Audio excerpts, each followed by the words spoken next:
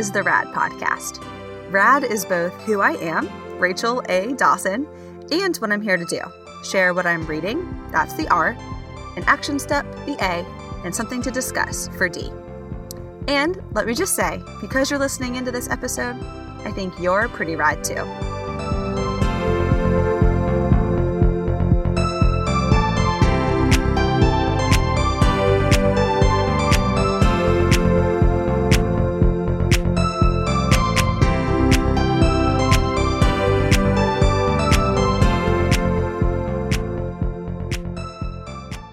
Welcome to the RAD podcast, friends. This is our first real episode, and I'm still kind of pinching myself that this is real and I'm doing a podcast. But I'm so excited that you're here and looking forward to just sharing some things that I'm reading, an action step that I've been doing, and something for discussion for all of us. So let's get to it. For reading, I recently read Amber Ray's first book, Choose Wonder Over Worry.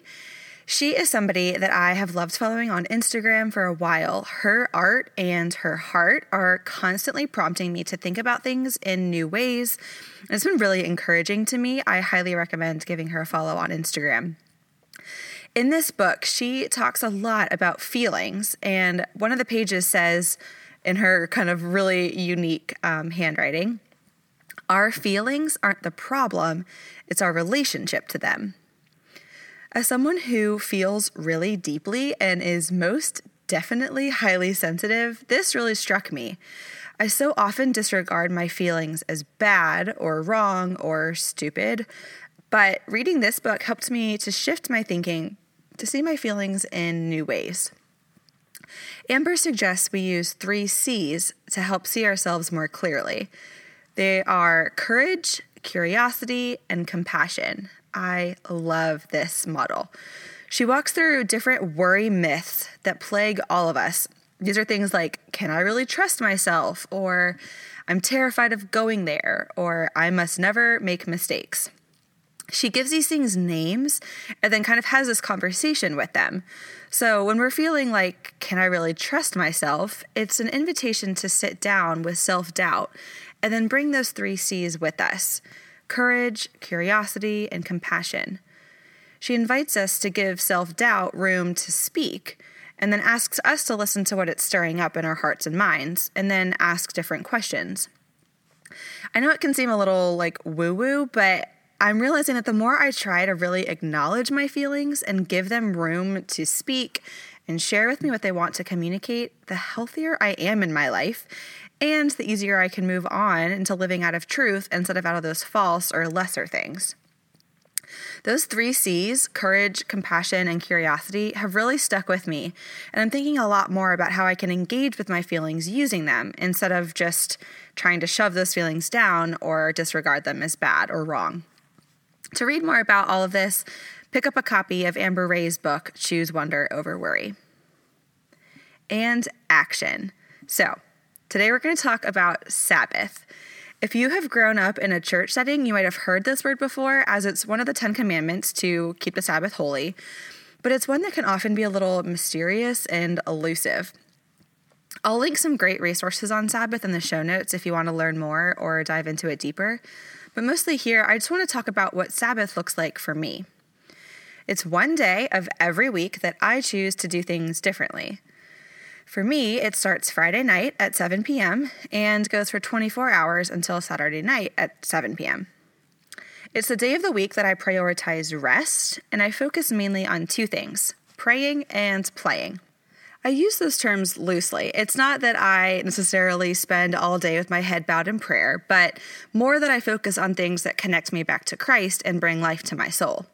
So a few technicalities, things that I do: I set downtime limits on my iPhone, so essentially all of my apps gray out and they're unavailable to me.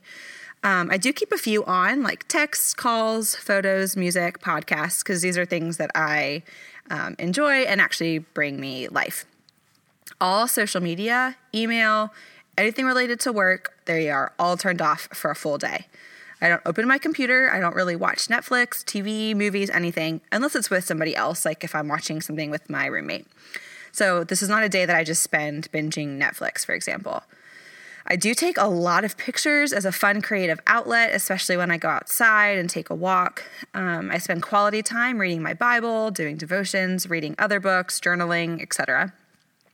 I always get good food, usually at one of my favorite local spots. Bonus if I can walk there.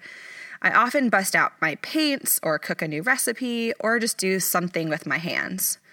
Basically, it's a day full of things that bring me joy with none of the distractions. It has become my favorite day. I look forward to it so much.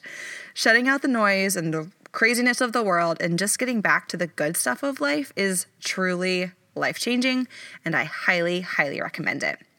Again, if you're looking for more about Sabbath, check out the resources I linked in the show notes. And discussion. So 2 questions that I've been thinking a lot about lately. 1, is it real? And 2, is it possible? These questions first came up in a conversation with the pastors at my church as we were planning our Easter service, and they've really stuck with me. I think these 2 questions are at the core of so many of our doubts, our fears, our anxieties. When it comes to healing or God or forgiveness, for example, these questions capture the heart of it all for me, and I think probably for you too. I think we're really asking, are they real? And are they possible? And if they are they real and possible for me? I think about this a lot in counseling, especially when we're talking about some of the really hard and painful things in my story.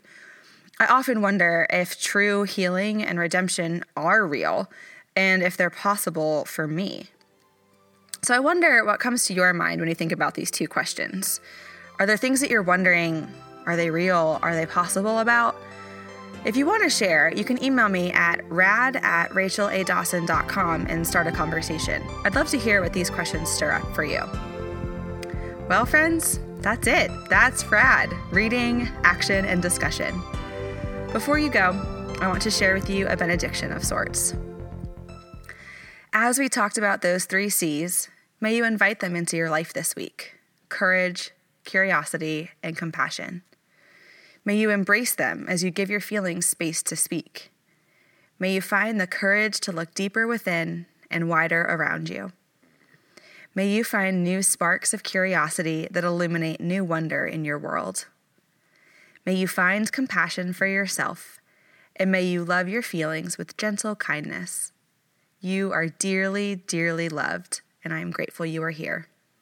Until next time, stay rad, friends.